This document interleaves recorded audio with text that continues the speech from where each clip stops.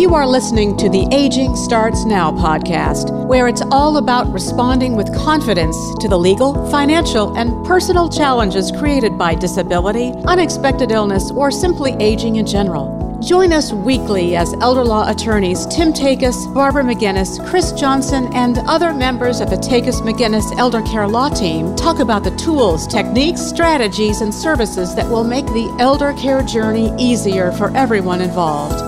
Get ready, because aging starts now.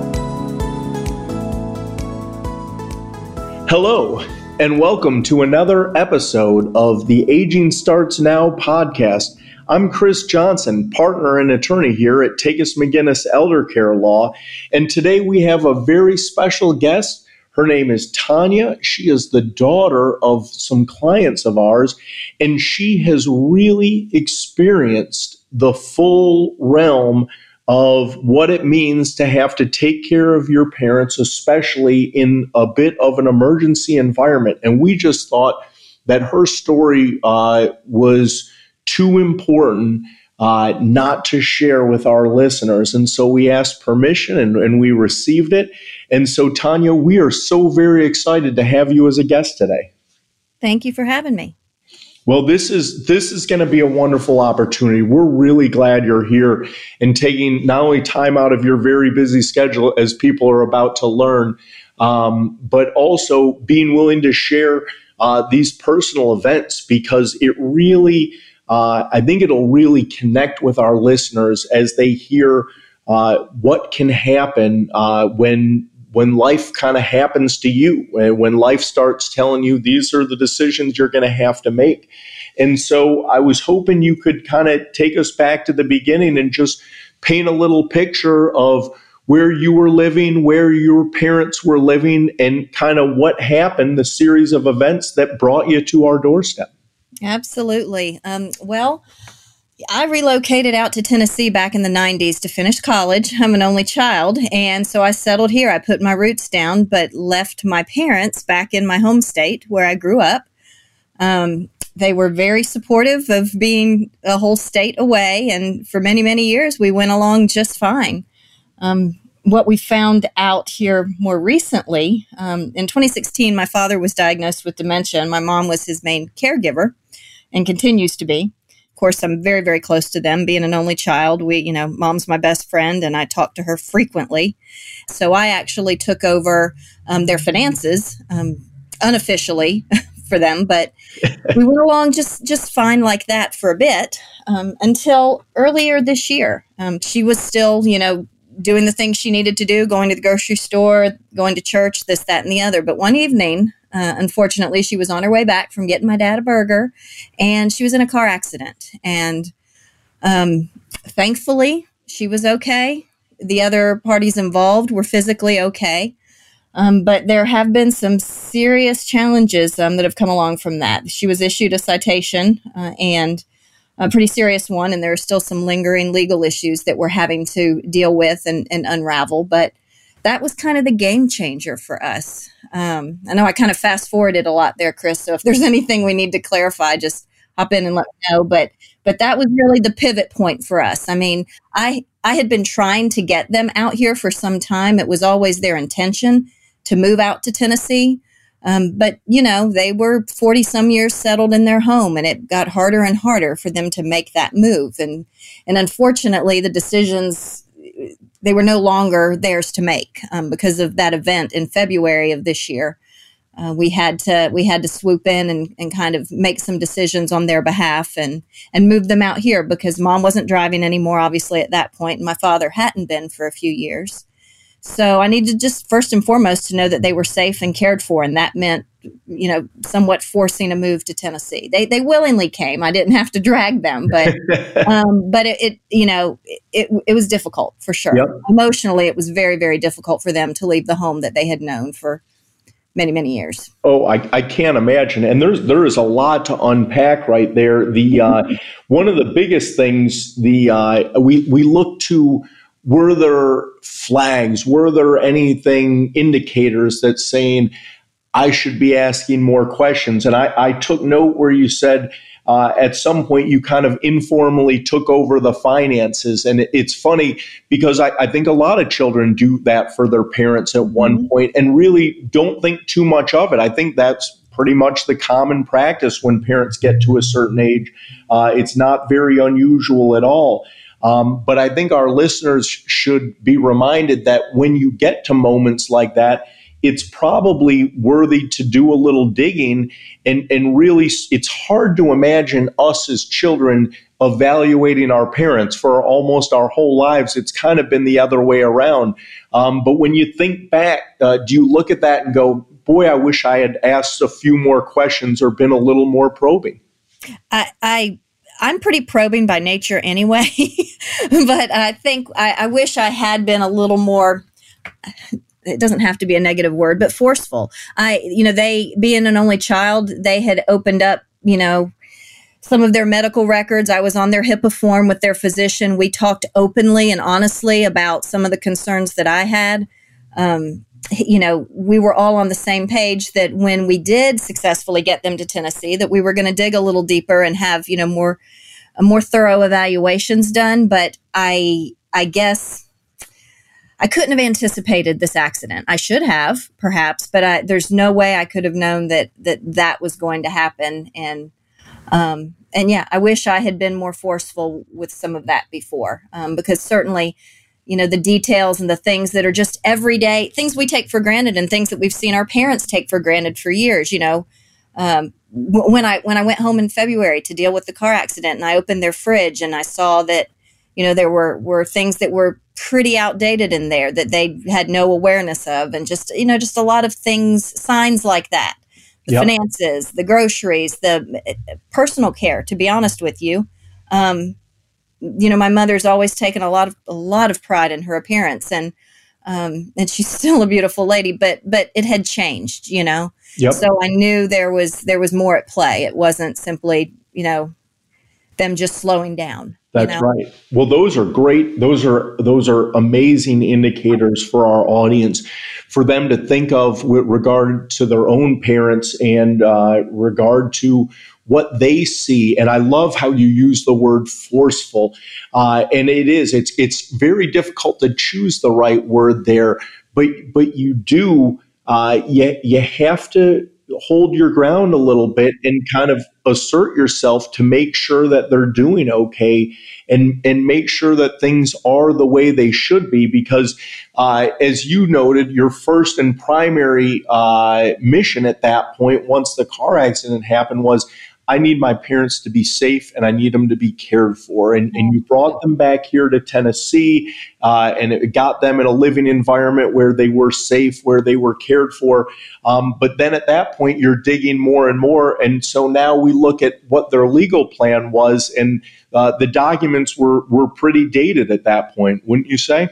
Very much so. They, again, as an only child, they did all the right things back in the late 80s and early 90s as I was graduating from high school and putting my life plan in place to move out here to finish school and such. They felt like they had dotted their I's and crossed their T's, and at that point they had, but nothing had really been touched since then. I mean, I came out here and I started living life and,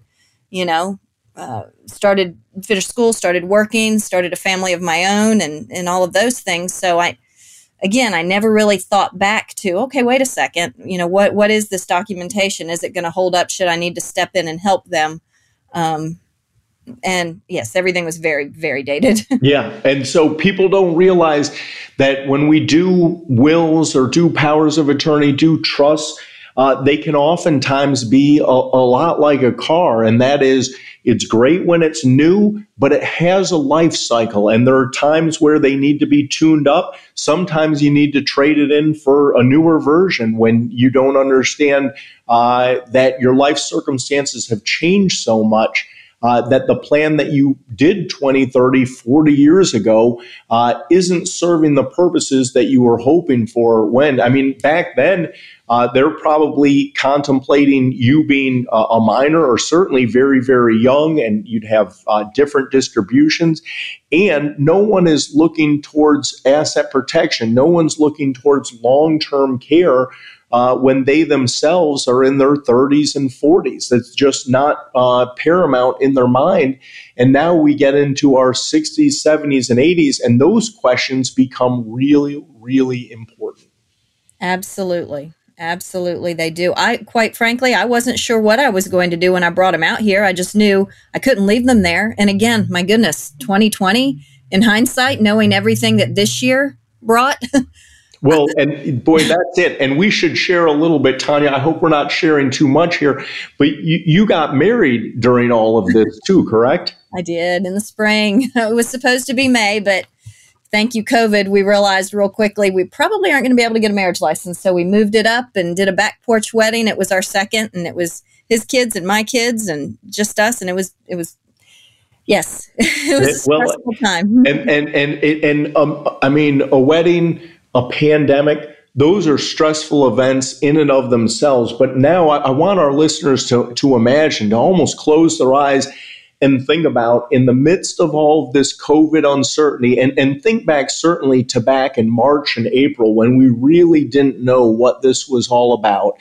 And if we were trying to get a marriage taken care of, and then in the midst of all this, we also have your set of parents go through this very traumatic event back in their home state, and there's a car accident, and there's a legal proceeding that comes out of it.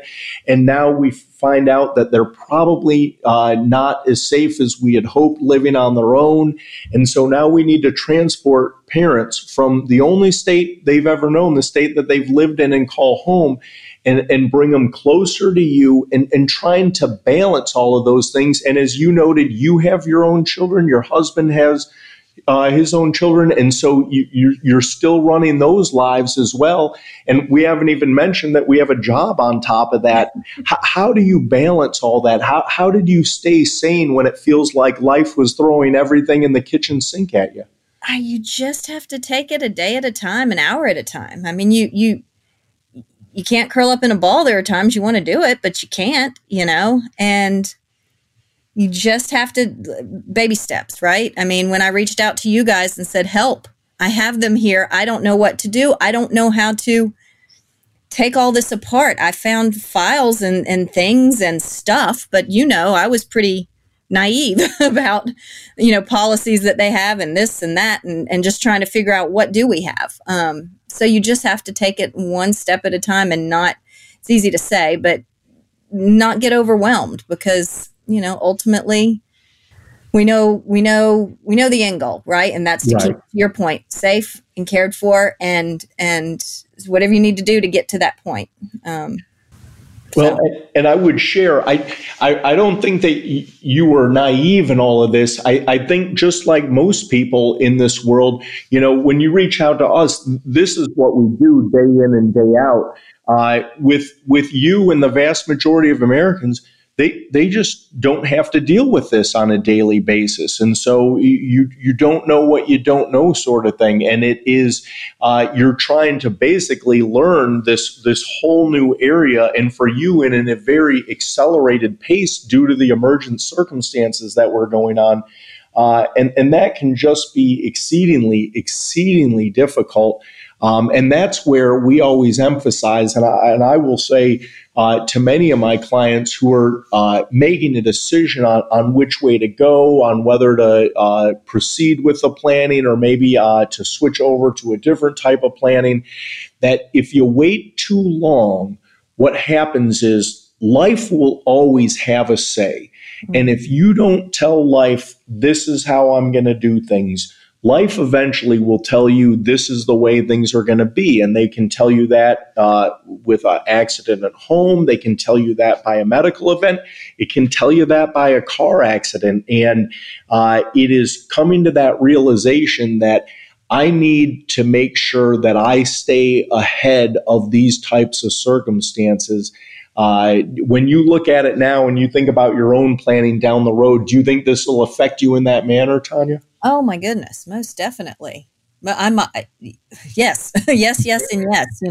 My husband and I, with his 3 and my 3, we're already thinking, okay, what can we put in place now? But then, to your point, be ready to adapt as the needs arise. And just arming our kids. I mean, his kids are older than mine, But so they're old enough to kind of get a grasp of, and they've seen what we've been through this year with my parents. So yes, I mean, it absolutely has informed my decisions about how we're going to do things differently down the line. Very good. And what besides that takeaway, are there any other big takeaways for kind of your generation who have parents that are getting elderly like this, that from this experience you'd want to share with them to tell them so that maybe they don't have as rough an entry into this area as you had?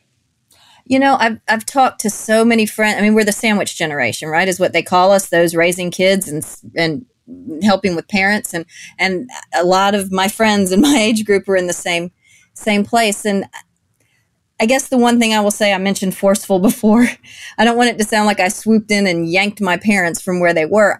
I think you still have to let them feel like they're part of the process. So I think, you know, hopefully we'll all honor our parents in that and help them feel like they still have a voice, you know, and you have to, especially with my parents with dementia and now mom diagnosed with Alzheimer's, you know, let them speak into the areas they can speak into, but not to be scared to make the big decisions on their behalf, because ultimately your gut, you know, you just like they knew when we were kids, they know instinct wise what's best for us. We know what's best for them.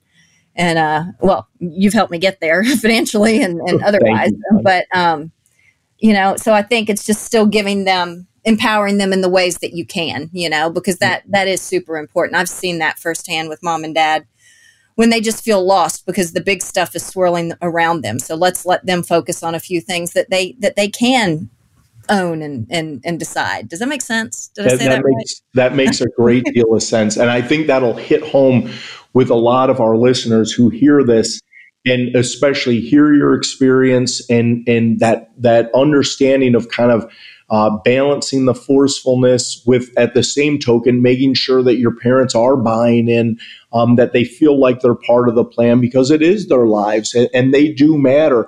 But there kind of comes a point in life where there's a bit of a role reversal, and you experienced it in no uncertain terms. Mm-hmm. And what you went through in your experiences, I hope that what you've shared here today has an impact on our listeners. And if it gets just one family out there to look at things and say, boy, we want to avoid those circumstances, let's get things taken care of, it will really have served its purpose. So Tanya, I cannot thank you enough. This is a very personal story, and you have been through a lot in a very difficult year, just without your personal circumstances, just everything that all of us have been dealing with. And it was like someone looked at you and said, let's see if she can do it with a degree of difficulty. And you have done it amazing, and you have handled everything so amazing. And your parents are cared for and safe, and you're on top of everything. And it is a really big deal. So please, thank you for your willingness to come on our show today and share all of this with our listeners. Well, absolutely. Thank you. And I hope, to your point, I hope it does help someone out there. I mean, it's a cliche. They say you don't ever think it's going to happen to you, but it can and usually does. So that's right. And when you don't plan for it, that's almost when you guarantee that it will. So, well, thank you, Tanya. Thank you to our listeners. This has been episode 42 of the Aging Starts Now podcast. We appreciate your listening loyalty, and we look forward to you for the next episode of Aging Starts Now. Thank you for listening to the Aging Starts Now podcast. For more information about today's show, visit tn-elderlaw.com, click on the Free Resources tab, and then click on Aging Starts Now. You'll find the show notes there. And while you're at it, why not check out all the free resources available at tn-elderlaw.com? Document downloads, the Take Us McGinnis blog, educational videos, informative articles, helpful links, a TV show, and more. It's all there, free for the taking. If you enjoy listening to the Aging Starts Now podcast, please subscribe, rate the show, or leave us a review. It's easy to do on whatever app you use to listen. We would love your feedback on the show. Aging Starts Now. We'll be back next week with more candid discussions about challenges created by aging, disability, and unexpected illness.